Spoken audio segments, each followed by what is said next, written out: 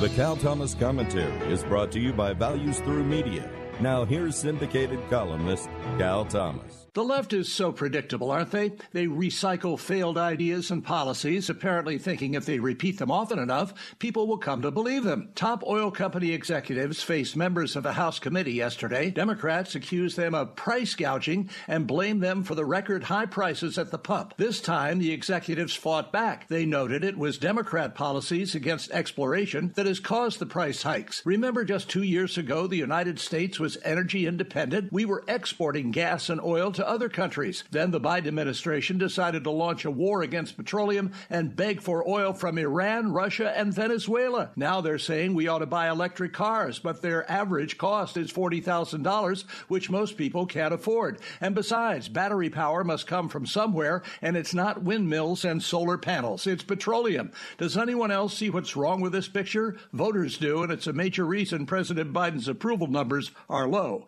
I'm Cal Thomas. For a free copy of today's commentary, visit calthomas.com or write us at Values Through Media, P.O. Box 373340, Key Largo, Florida 33037. That's P.O. Box 373340, Key Largo, Florida 33037. Please specify the date and subject. Your tax-deductible gifts to Values Through Media help support us. Listen again next time for the Cal Thomas Commentary.